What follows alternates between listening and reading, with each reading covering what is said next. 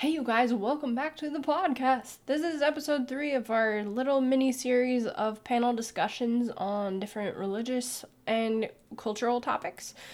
Stephanie and Manley join me again, and we're joined by my friend Eric, who has a non religious, sort of agnostic perspective, but he has some interesting things to say.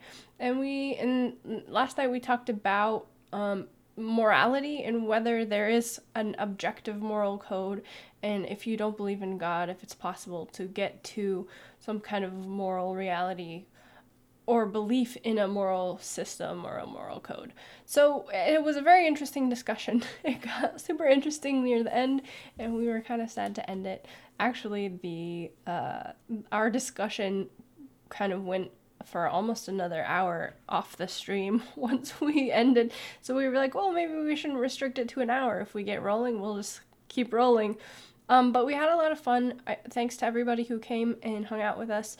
And if you are listening to this on audio, make sure you stop by one of these times to the live stream so you can join in the conversation during the live chat. That's Adventist Millennial on YouTube or on Facebook. And hopefully we'll pick up next week where we left off with some spicy takes and some interesting conversations. So enjoy.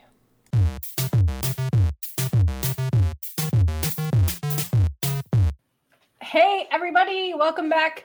I already saw one comment from Jacob. Intro music is fun. Well, thanks. That's the stock StreamYard intro music. I made it myself. No, I'm just kidding. Welcome back, everybody. I'm glad that we're all here. Just to give a little recap and an intro, we are doing a series of 6 live stream discussions here on this channel where we're talking about just various things regarding religion, culture, our generation, which would be me, millennial, and then maybe some other Gen Z and other people of our general age bracket, what our experience is with Christianity mostly, but just religion in general and how it actually applies to our lives, whether that's for the good or for the bad. We all kind of have different beliefs and different backgrounds and some agreements, some disagreements, but that's why we're here.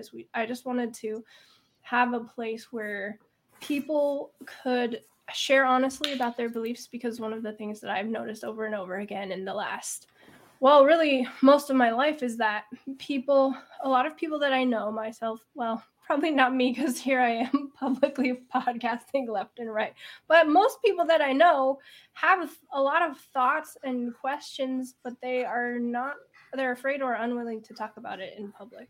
So that's why I wanted to do this series. And we're trying to get a couple of other people hopping in with us from time to time. The core 3 are me and Manley and Stephanie. And tonight we have my friend Eric, who I'll introduce to you in a second. But I also just wanted to let everybody know that you can watch this either on YouTube or on Facebook. We're streaming it and then you can play it back. But also I'm uploading the audio version to my podcast RSS, which you can find anywhere you get podcasts: Spotify, Apple Podcasts, Google Podcasts, etc. I had somebody in the comments on YouTube had said they would rather listen while they work out than watch it on YouTube. So if you prefer that, I usually upload it the next day to the audio stream.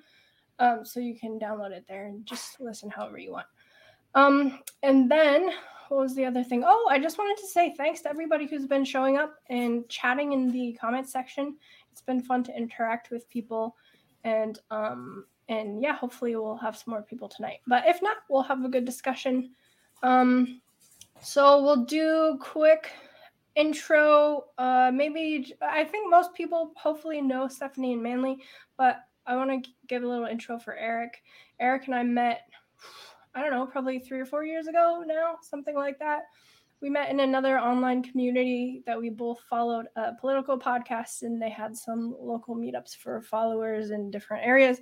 And we met up that way and hung out a little bit when we both lived in Southern California and became friends. And then when I moved, and then he eventually moved too, he would come to my Zoom game nights, and we've just stayed in touch since then. But he is a sort of differing voice, and I'll let him explain a little bit more about himself and what his background is. Hey everyone, I've been catching up on all of your episodes. Your podcast has been very interesting, and I'm happy to be on it. Um, God, where do I start? So, all the way back at the beginning, my father uh, grew up with very conservative Christians, Pentecostal Holinists in rural North Carolina for the first 7 years of his life. But then uh, a lot of the turbulence. Oh, I should say before I continue, I have a stutter. If you hear any turbulence on the part of my own voice, that is what you're hearing. Don't worry, it's not nerves. Well, it's probably nerves a little bit, but so he. Don't worry, we can follow along. You got it right.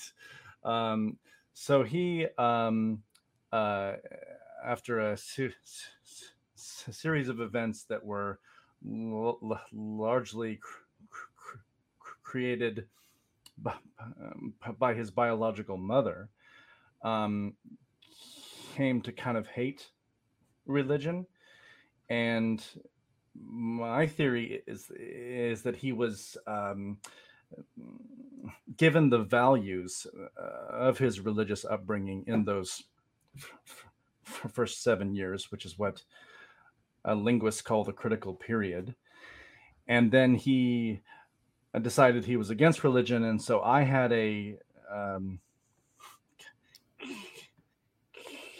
kind of like a American upbringing, I guess you'd call it. There was Christmas and Easter, no Jesus, and I tell religious friends that, and they're like, "What? How does that work?" And so at some point, I found my way back to seeking in the context of politics, because politics and religion, the two things that you're not supposed to talk about at parties, are fundamentally tied together, I think. And that's how I'm here. Awesome. Cool. Well, we'll get into it a little bit more. But I'm curious if you could give a little bit. Have your beliefs evolved at all over time, or would you say you've been pretty you've had a good sense of your beliefs and they haven't changed that much? Oh God. So my beliefs have been on a roller coaster in I think probably in like as a young child, I believed in Santa Claus. I can say that. And then in high school, I flirted with atheism quite a bit, although I had a vision of hellfire, interestingly enough, as I contemplated some of the darker parts of my growing up experience. And I think that that's partly because being almost 40, I was raised on Hollywood movies like Robin Williams and what dreams may come, for example, where his wife ends up in hell because she that's a trippy movie. Yes, it is. If anybody hasn't seen that, you should watch it. And then he has to go down and rescue her, and then as I got into college, I was with a rather religious Jew, and I had to put like a scientific spin on spirituality. So I thought about all of the concepts that Christians do as like energies and um, quantum entanglements and all that kind of thing. And now I would say I uh, have a wish to be more Christian than I actually am, because I think it's helpful for rationality in some senses, which is a strange thing to say, perhaps. But I see the benefits of having that kind of foundation intellectually. Yeah. Yeah, that makes total sense. That is an interesting thing that I have been thinking about for a few years, and haven't quite come to a conclusion on. Because on the one hand, you have, like, okay, just me starting out, I'm so like all possibilities and all ideas are open for consideration, that I don't try not to ever take a really hard stance on anything, because like, I even have an email address that's like, you don't know that, because in my mind you can't ever know anything for sure. But with that being said, I do think that my tendency, having come from a religious background, is to point out the possible flaws and the possible detriments there, going this direction. But you can also see them coming the other direction, coming from like a secular or a non-religious background, pointing out the bad possibilities of that, and coming down. It's difficult for me to say, like, point blank, whether one or other is better or worse for any particular person. Do any of you guys have a thought on that concept of, like, okay, I'm willing to definitively say, despite its flaws, Christianity is a better worldview or a better rubric for life, or despite its flaws, secular or non-religious worldview is a better rubric for life? And while you guys think about that, I just want to shout out to all of the viewers. Hey, Ian. Hey, Rose. And then Travis. Welcome. We're glad you guys are here. Chime in, too, if you guys have thoughts along the way. So anybody have any thoughts about what I just said? Go ahead. I think that the major religions typically do have a lot of positivity, and I think positivity inspires motivation, which inspires us to problem solve and to grow. So, like, basically withstand healthy stress. So I think that is easier to access when you have a pre-made worldview than when you have to make it yourself. So it saves you, like, brain power and stress and time and energy, right? Yeah, for sure. Okay. So would you say that it's less important, the inherent, like, a truth of such a worldview, more than it just is there? Can you rephrase the question? Sorry. Like, if it's better to have a preset worldview that's compounded over many people thinking about it over time and building it up and into a culture, is that just the important part, or is it also important for that to be somehow true? Well, I guess that depends on the person. I definitely think the truth matters more than, I guess, anything. But for a lot of people, they just want tools to survive more so than answers. Yeah. So, okay, yeah. So I would kind of agree with that. Like, if you like the idea that some people don't need or want it necessarily to make perfect sense logically. They just need a framework to live their life by. And then some people, probably I would argue you and I, have a larger need to, like, work it out for ourselves. Even if there's a pre-existing sort of rationale, we want to check it and then rebuild it from our own point of view, something like that. Yeah, exactly. Especially because I think that pre-existing one isn't perfect ever. So it's like up to us who are willing to kind of break it down and kind of reframe or restructure. Although I also do think there is value in sort of the condensed and distilled wisdom over time of many people thinking about the same concepts over history and writing about it and talking about it and all that. So I guess that's partly why we're here, because we could all just go away to our little hole and think about it ourselves, but we want to bounce it around together. Nice. We have a couple of comments here. Jacob says, I wouldn't say one worldview is healthier or better than another. I think it's primarily dependent on how that worldview is expressed. Okay, that is a fair point. My own instinct is to say that there is some objective truth to be uncovered in the world, but how you get to it or how you express it, like you said, it looks very different for different people. So maybe we're saying the same thing, maybe we're not.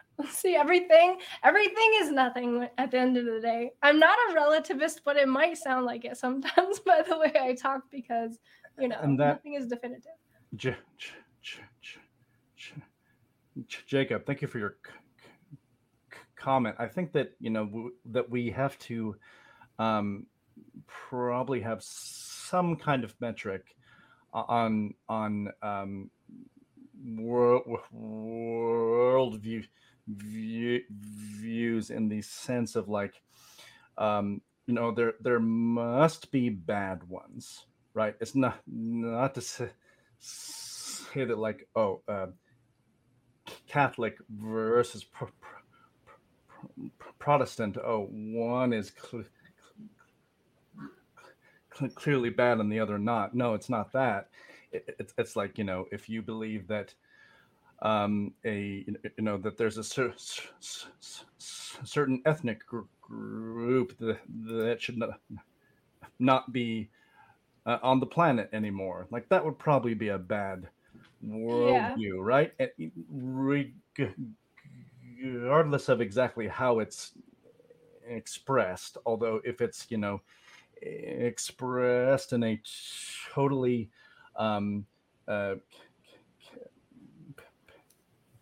benign way, that would be interesting. And that would be funny, a whole worldview that's totally benign. That would be like, I believe in the Care Bears or something. Even then you have something, caring is not that benign, I suppose. But yeah, that's a good point. Although I would draw a distinction here. In my mind, like if you could take a worldview purely based on its cold rationality, and then to bring in Jacob's point about depending on how it's expressed, that's now we're bringing in like a value judgment, right? Because it could be expressed any which way, but the implication or the implicit thing there is that depending on how it's expressed, it could be good or bad. Like there's some kind of value there. So I think there are two separate pieces, because you could have just a totally rationalistic worldview. Like that's where the Marquis de Sade really went with its whole philosophical delve into sadism, where if you follow the logic of it all the way down, it's basically do as thou wilt, right? And how you express that, most of the time people, generally speaking, people would make a value judgment that that's bad. So it's interesting to separate the two concepts of like a logically consistent and internally consistent worldview versus the value judgment of like whether it's a good one or a bad one. Good comment. I think we'll probably come back to this when we talk a little bit more about morality and stuff. Travis says having a worldview and taking time to develop what yours is helps to connect a person's beliefs. Yeah, I think that's true. I think that's both the experience for people who grow up in the church, and then whether they stay or not. If you stay, at some point you have to take it on. Well, you don't have to, but it's probably a good idea if you take it on as your own belief system in the process, understand what that means to you and develop your own perspective on it, which a lot of people, I won't go so far as to say people do or don't do that. They can decide that for themselves, but I think that is an emphasized point. A lot of Christians like to say stuff like, oh, God has no grandchildren, just children. It's the idea that like everybody has to come to God on their own, and they're not just grandfathered in. But then on the flip side of that, a lot of people in trying to tie their beliefs together for themselves, end up sort of like outside the fold, as it were. And that's like, that's scary for a lot of people who want to stick with the provided wisdom, or have fear of like, people being lost or something. Cool. Thanks, Travis.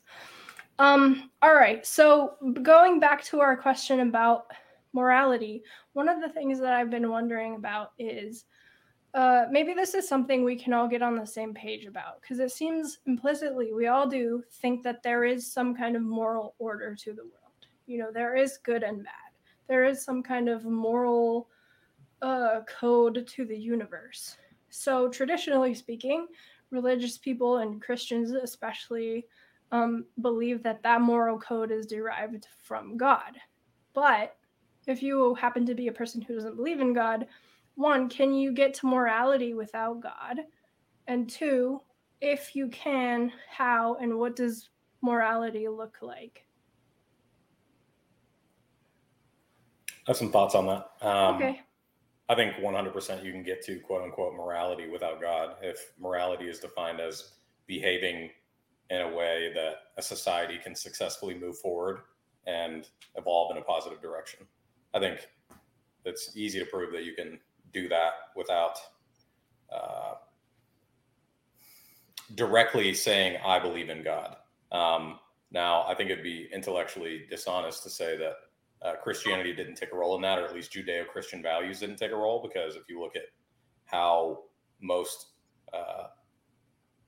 developed countries and societies came into being, it kind of was through conquer, unfortunately, but it came from a lot of Judeo-Christian values and people coming in and saying, hey, this is how we do things.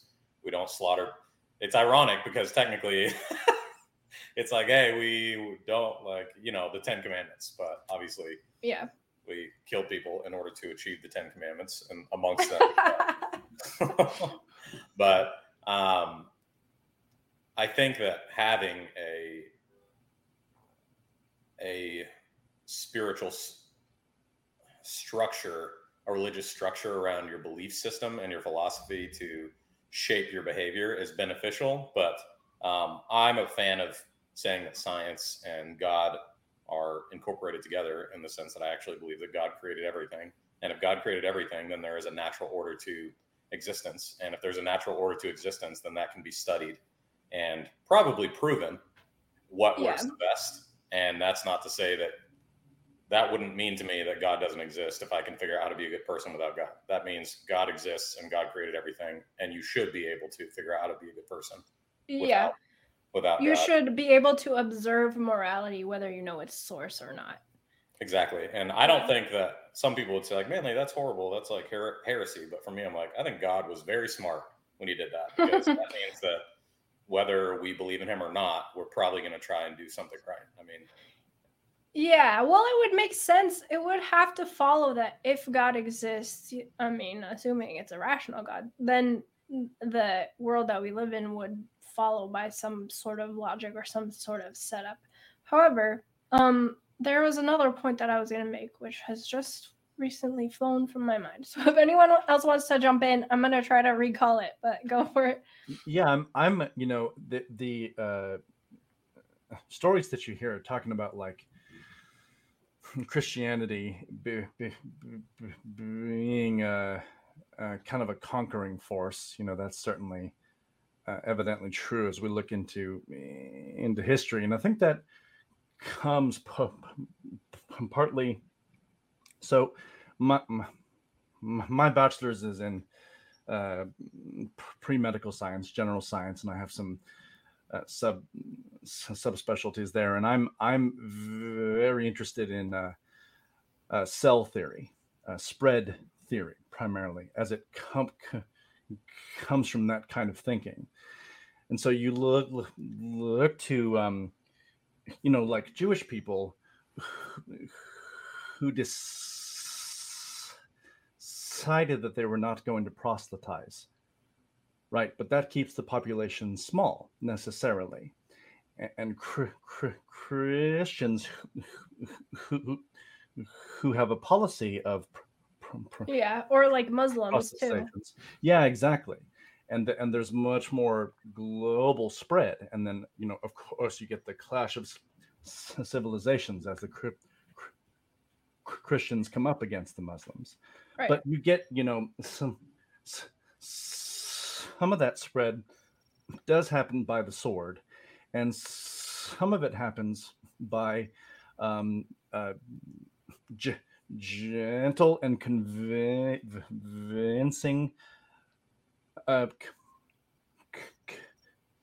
conversion. And like when we got into the Celtic nations as an example, and we said, oh, by the way, thou shalt not kill, as the Christian missionaries did. Apparently, they encountered cultural resistance to that idea, because it was like, no, I'm a big strong Celt, and I'm going to use that to get what it is that I want. And that was the policy of those cultures. And so this, it's sort of cracks the idea of universal natural morality to some extent. Yeah.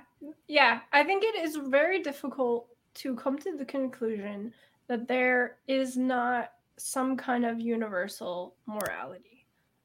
Because, well, for one, most people subscribe to a morality, whether they like to admit it or not.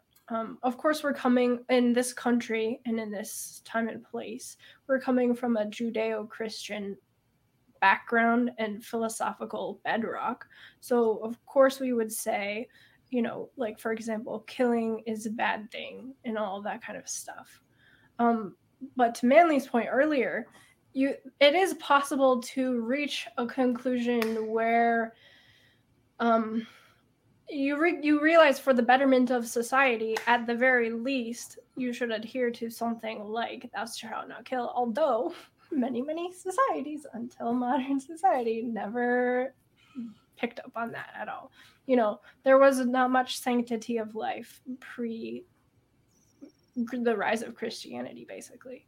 So you might be able to also argue on twofold. Oh, this was the point that I was gonna make earlier, Manly, is like, you might be able to what we were saying earlier about rationality versus value judgment.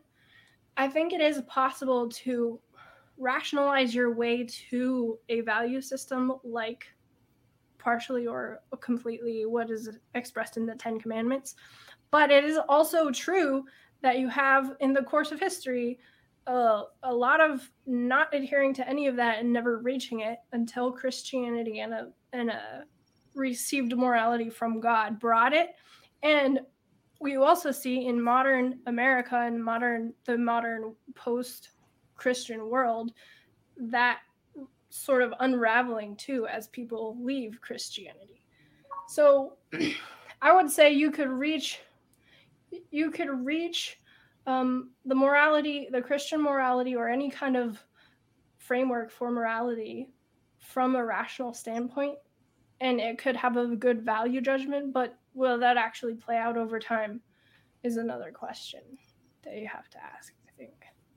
I think if you have a true or false statement, I would say it's true that if someone's highly intelligent and inquisitive and wants to figure out the objective truth of morality and nature, then they could technically. But this is going to be ruthless, but I think probably like 70 to 80%, maybe more than that, people would not do that. I think most people need something implanted into their life.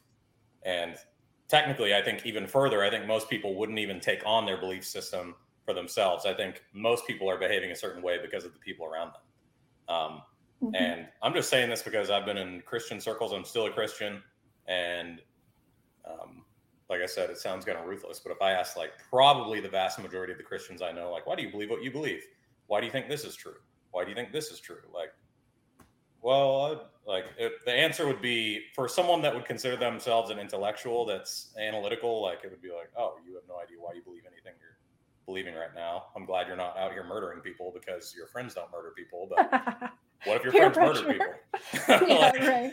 Yeah. I mean, you'd That's probably true. just say, I mean, if I'm being totally honest and I look like straight into my soul, if I didn't live in a culture where the Christian inherited morality was the universal accepted morality, I would find it very easy to rationalize, take what I want for my purposes, even at the expense of human life, you know? Yeah. Um, Because everybody else is at that point yeah, also exactly. doing it, right? Yeah. It's like if you could take it one notch lower, then like, let's just kill everybody. If you look at other countries, for example, that are not the United States, corruption is so rampant that you basically most people just end up using bribes and doing whatever, engaging in whatever the corruption is, because if you don't, you will be taken out, you know. And I think that's right. I think that's another hazard of like the sort of social aspect of morality that you were just talking about. 100%. Yeah, my view of morality is kind of like I think it emphasizes behavior too much, especially even if I were to consider it from a Christian lens, just because we're not supposed to be the ones earning heaven. It's supposed to be a gift that we accept. And so I don't even like the words good and bad because it also seems to emphasize that. It seems more like health versus unhealth. Like healthier people just naturally make better or more moral decisions. Like hungry people are going to commit more crimes than not hungry people. And it's just a matter of like if they feel like they have everything they need, it's a lot more likely that they're going to give. And maybe if they don't have a structure or an ideal where that's the case, that might not happen. But like if they have this general idea of, oh, that's the good thing, they also have to be healthy or in some sort of good place themselves in order to make that natural or sustainable. Yeah, I agree with that. Oh, go ahead, Eric. So I'm curious to about this idea of like poverty creates criminality, and I think to some extent that is true, but I think about the people who were in like the worst conditions of their life, like people in the death camps at in the Holocaust, and how some of them chose to do bad and some of them did not, and the separator in those two populations seem to be faith, and that I think is an important consideration as well. Yeah, I agree. I think I think part of like what makes people feel like they have enough or not isn't always like the tangible food, for example. It might also be the community or the reward of the relationship. So if they have faith in a relationship, that's their food, I guess you could say. Yeah, right. I would say right to the poverty aspect when you're talking about people who have their needs met or who are healthy. It also applies to like your mental state, your attitude, your emotions. If you're not healthy there too, it's going to cause problems, which I think we see, you know, I think we see that a lot nowadays. I think one of the, in such a sort of decadent society that we live in, one of the prevailing problems is the mental health aspect of our lives, and where that we become deficient in that, we start to see stuff just like crumble away. Okay, we have a couple more comments here. Rose says, what are your thoughts on the duality between good and evil? Is a non-dual approach useful? Okay, that's a good question. You might have to explain a little bit more what you mean about duality here, but I'll take a stab at it. I guess the idea of like a binary of things could be good or bad, versus reframing whatever it is to be different than either a good or a bad. Maybe something like that. My inclination is to say that that there is a duality. I think that like if you're taking, there's now here's where I get in over my head. I think in like Taoism, maybe it's the yin and the yang, where there's good and evil balanced, and like you need both, to balance the universe. I think that concept makes sense in many ways, but I don't think it's actually true. I do think that there are ways that there is a good and a bad duality, and it is possible for one to exist without the other. Like, you don't need in perpetuity both to exist to balance, if that makes sense. If I'm not answering your question, you can clarify. Anybody else have anything on this one? Well, it's kind of a spectrum, right? I mean, it's not just good and evil. It's sort of everything in between, and multiple axes can exist simultaneously that way too. Yeah. And I wonder too, like, okay, you're good. No, you go ahead. No. Okay, are we doing this again? Okay. Yes. All right. Well, I remember my comment this time. Okay, so like in Native American cultures, this is just something I remember from teaching, was that they would tell stories about like the straight path and the crooked path, and it wasn't a bad path, it was just crooked. So it's just like, it's different but not worse. And I think that's an interesting perspective of like, if it's needed for something good to exist, it's like night and day. And even though night might have a negative connotation, it's only showing the distinctness of the two sides.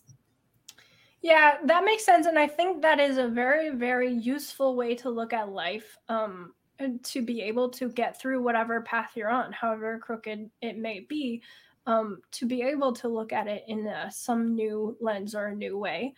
However, I would still say that objectively, there are some things that are preferred over others and that are quote unquote better than others, whether or not you can find some way that it, that it all works out in the end. As the Christians say, all things work together for the good of those who love God, something like that. Yeah, I have a thought on this as well. I think when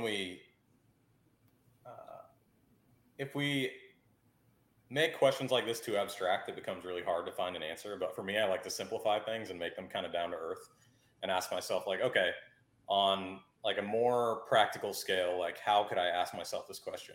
And then I try to think of the extremes, like, okay, what's the worst thing you could think of that no one would say it's not evil? Like, raping a young child. Is there ever a way you could say, oh, that's good? Or, I love having a non-dual perspective on raping a child. Like, what's the good in this? How could we see the good in this? And maybe a freak could find the good in it. Like, oh, that person's going to be stronger now because they got raped. Or like, I enjoyed it. Yeah, something weird.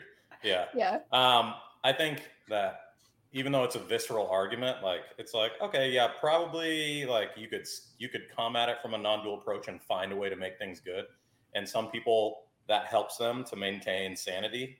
But technically, I think a non-dual approach is more of a weakness. I think that it's like, if you really want to find the objective truth, admit that things are wrong and find a way to work through it in an objectively true fashion, even though it's harder work. Yeah. I think it ultimately long-term, it's going to make more sense, and it'll be more consistent with creating a better world, because a non-dual approach to children being raped is like, you're not going to have the full force of saying it's wrong that children get raped or anything else along that lines. You know what I mean? Yeah. Yes. Thank you for bringing us back to concrete reality. The way that I've heard that it's what am I trying to say? Oh, well, forget the context.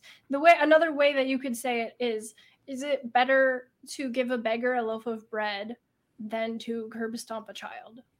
Like, if you were to ask any person of those two things, is one or the other better? You would have. Yes. Well, from a non-dual perspective, I can see the benefits. Either way. Well, that's the problem. I mean, to the non-dual morality in some contexts sounds nice, and in those gray areas, I think it's more applicable. But I don't think anybody actually lives with Right. non-dual reality. That Yeah. they always have some things that are like, oh well, this is actually very good and this is actually very bad, despite their overall proclaimed worldview. Yeah, I but don't know, I think I kind of am not that dualistic about it. Like, so for example, from this example, and even like in my field, I have to counsel people who do things like that. And like, we have to have unconditional positive regard to do it. And so the way I look at it too is like everybody has like neural connection issues that we cannot understand, and that the innate desires came from something that worked in a different context. So the sexual desire that worked in a context.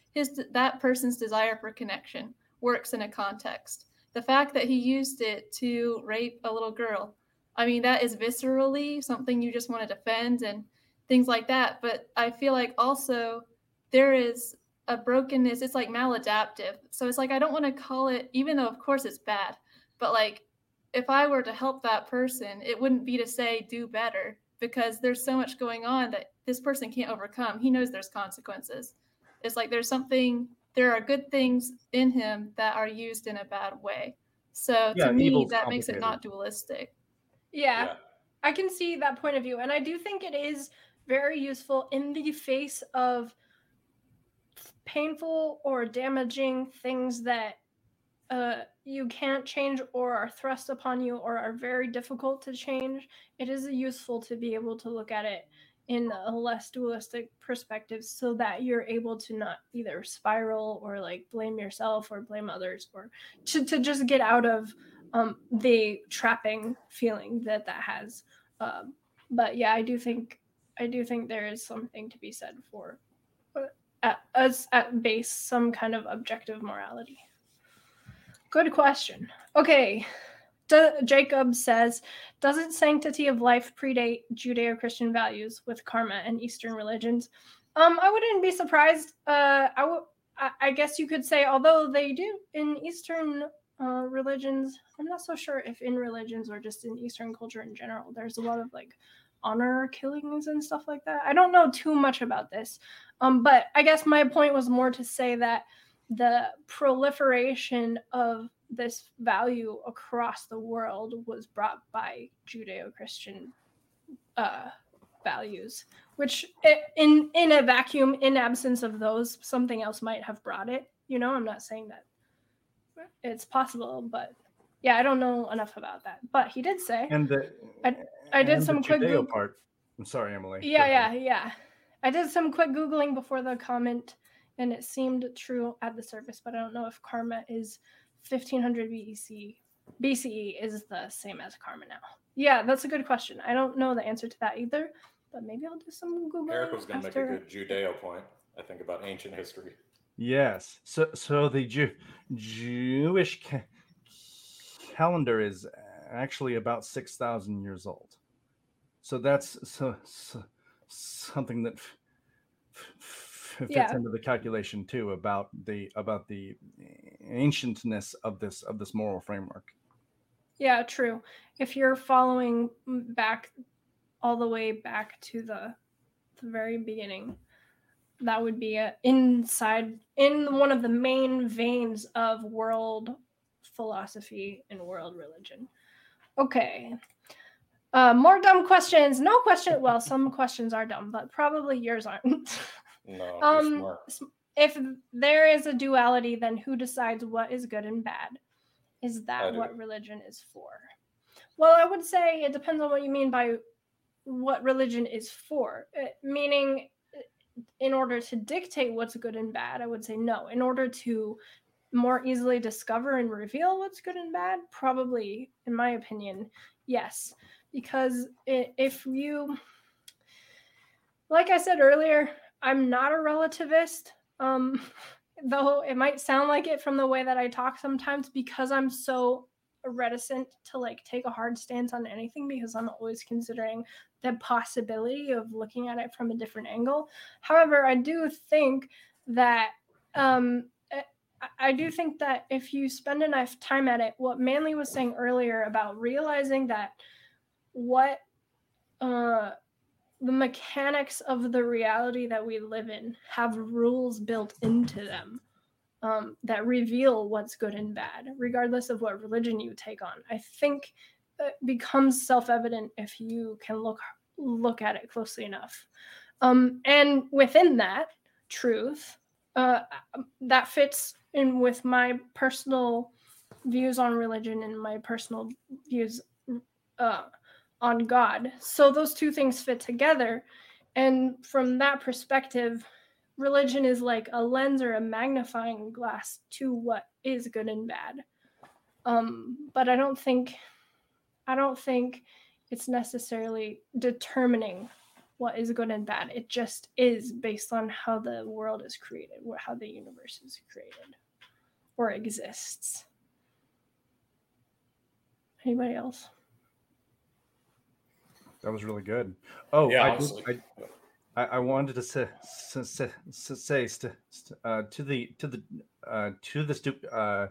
the duality of good and bad that we've been discussing. Stephanie, I can see where you as a therapist, it's critical for you to be able to empathize with all of your clients, and no matter what they've done, and that is a skill that I think all of us should have to some extent. And I think that the only other side of the calculation is that we have to be able to at some point make the judgment: is this a good thing to do or a bad thing to do? And it sounds like you have, because you described it as maladaptive. Is that fair? Yes, because it's maladaptive, it's a sign of sickness. So he needs healing, but I wouldn't say like bad dog do better kind of thing. I don't think people are that simple. Yeah.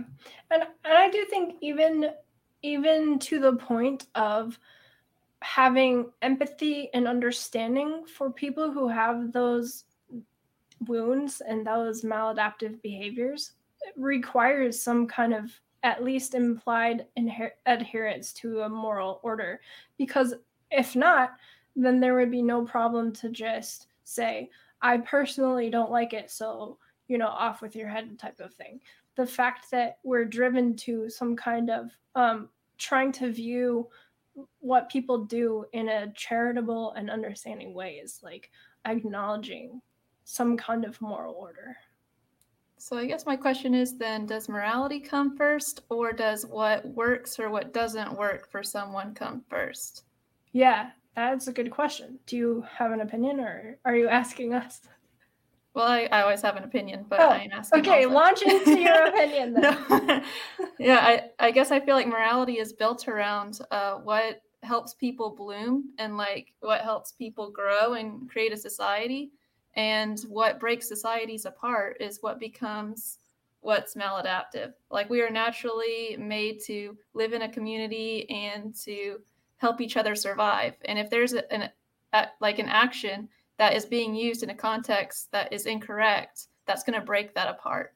And I think that like morality is just our social way of communicating that to each other so that we can make this work. Okay, that makes sense to me. I would say that, would you go so far as to say that in collective agreement, societies can create their own morality? I think that I guess that morals are relative to the values of that community, and it could change depending on the resources available in that place. Mm-hmm. Like, let's say, like having less kids is a lot more valuable to people with less space or less resources, whereas people who are fighting animals in the wilderness or working the farm need more kids.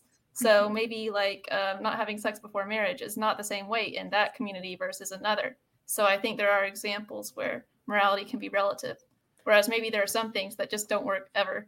So that would just be a commonality. Yeah, I see what you're saying. And I don't want to completely disagree with it because I think that oftentimes because it's difficult to use your brain and noggin, myself included. It's hard to really take apart all of the variables and all the nuances of something so that you could say objectively something is good or bad. However, I would say my instinct, and I can't prove this because I can't prove anything, is that if you took 1,000 societies and let them play out in similar or different conditions over time, you would see a revelation or a pattern of certain moral codes that play out over and over and over again in those societies, even if they were isolated. I agree with that. And on Stephanie, on the token that you're talking about, first off, I think your position is super important. The thing that you do is really important. I don't know if there's too many things I'm more passionate about than this concept of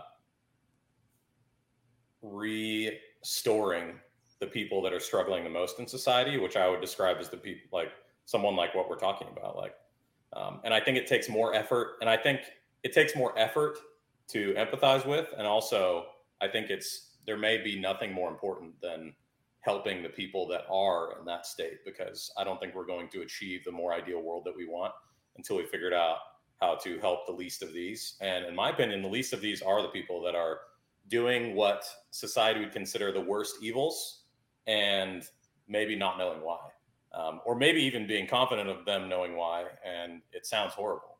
I think that you would agree with me when I say I think that probably there's people, we need to help these people a lot more than we just need to send them to the freaking electric chair, like a lot of people would say. That's pretty stupid in my opinion, because obviously we have a reason why they pop up, and killing people isn't the solution to solving the problem long term.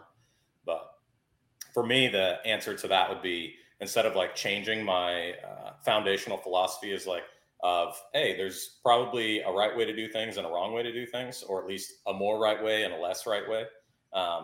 Instead of saying certain things are okay to make myself be okay, I would say, no, that's wrong, but grace exists, which is a very fundamental aspect of the Christian belief system. If it's done correctly, I think grace would be, I know you did probably one of the most wretched things that could exist, but guess what? You're loved anyways. You deserve a life anyways. I'm going to do everything possible to help you have a good life. And that's what God did for you. That's what Jesus did for you. It doesn't matter that you raped a kid, or technically it does matter, but that doesn't mean that you don't deserve a path to restoration, which I think is that's where a lot of people struggle. Is they're like, oh, this thing can be the worst thing ever, and we still have to fight for the goodness of that person. Yeah, that's the beauty of what this is. And that's what's, I think, mentally transformative, is when someone realizes, oh, I've done a bunch of bull crap, but I still deserve everything good on this belief system. Wow, that's transformative to my mental state. Like those neurons, I've seen people that like their life was effed up and they're like, wow, I deserve good things anyways. God loves me anyways. I deserve love and forgiveness and a good life. And something about that belief system in and of itself is transformative to our mental state. I don't think it always does the right thing immediately, because I think it takes a very real understanding. But I think a lot of these people, you've probably seen it, but I would imagine there's a lot of people that they come in to see you and they've gotten judgment and shame from everyone else. And then you're like, hey, you deserve love. And they're like, holy F. And then it probably begins to transform them in a certain way. And I would say that's a Christological love that you're giving them, that a lot of Christians aren't doing right, because if they were, then the world would be like, whoa, why is this person such a good person? I'm a douche and they love me anyways. Instead, we're like, hey, you suck. You're going to burn in hell. And they're like, yo, this doesn't sound great to me. I don't Jacob has an interesting comment on this topic too in the chat. Yes, I'll bring it up in just a second. But to piggyback on what Manly was saying, I love that, and I agree with that 100%. And I think there was, if you guys ever read the book called, what book is it in? I think it's called The God-Shaped Heart, by a psychiatrist named Tim Jennings. He talks about studies that show that people who meditate on God regularly have increased mental health, and that people who meditate on a God of love and forgiveness have even more increased mental health. So just the practice itself, devoid of any belief system of meditation, can help you. But if you actually believe in a God who loves you and forgives you, then it will have an even bigger benefit. Okay, let's keep going. I think this is my dad. Hi, Dad. It says, What up? Jesus said the universe operates by love. I believe he is right. Everything else is damaging in the long or short run. Yeah, I think that love is a pretty high top line value. Love and freedom are my two top values. Jacob says, I worked for a criminal defense firm for felonies for a few years and talked to a lot of these people, and the majority of the people I dealt with don't even comprehend what they did wrong. Yeah, I think that's probably true. And it goes back to what we were saying earlier of like your surroundings, your culture, your social circle, your brain capacity, your all of those different things play into what you understand as good or bad and what you understand as what you need to do to live and operate, in the world. Okay, cool. We just have a few more minutes here. Do you guys have any rabbit holes that you want to go down or things that you want to talk about to wrap up here? Well, I'm here's a couple of big rabbit holes Okay. that we won't have time for, but I'll just throw them out there. One is I think empathy is critical to a functioning society, and I also think to some extent we rely on a society to keep people from hurting other people, because sometimes they just don't understand, and maybe can't understand why they shouldn't. It's like if you had a button, sorry to go back to World War II, but if you had a button that could just delete all of the Nazis, would you press it? And if so, is that a lack of empathy on your part? I would say maybe not. So that's rabbit hole number one. Number two, practically speaking, I wonder about things like heaven and hell from a biological perspective. I think that there are other ways that people could experience those, if not just in their own mind. When people are in accidents, as they get close to death, they tend to get time dilated. There was a story about a guy in a motorcycle accident who was able to write a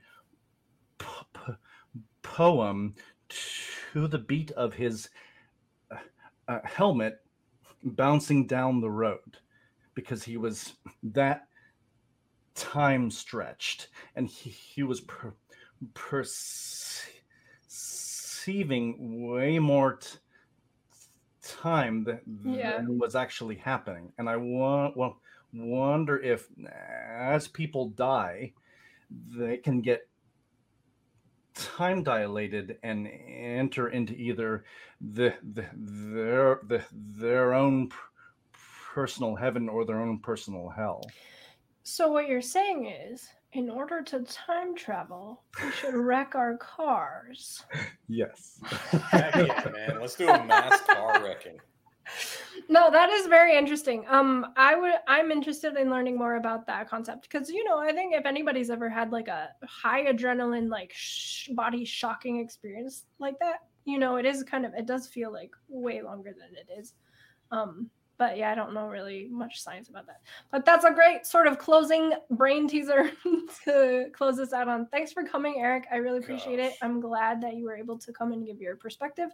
And I just wanted to thank everybody again for joining us, for joining the discussion.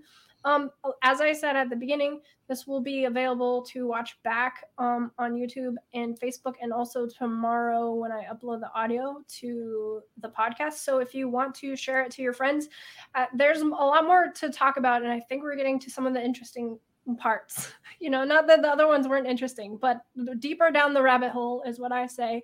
And hopefully we'll get to some more like contentious things between. So far, I think we've all been fairly, we may have little differences, but fairly aligned in the major areas. We'll see if we can like uncover some of our disagreements along the way. So we'll see you next week. Share this to your friends. And thanks again, everybody. Have a good night.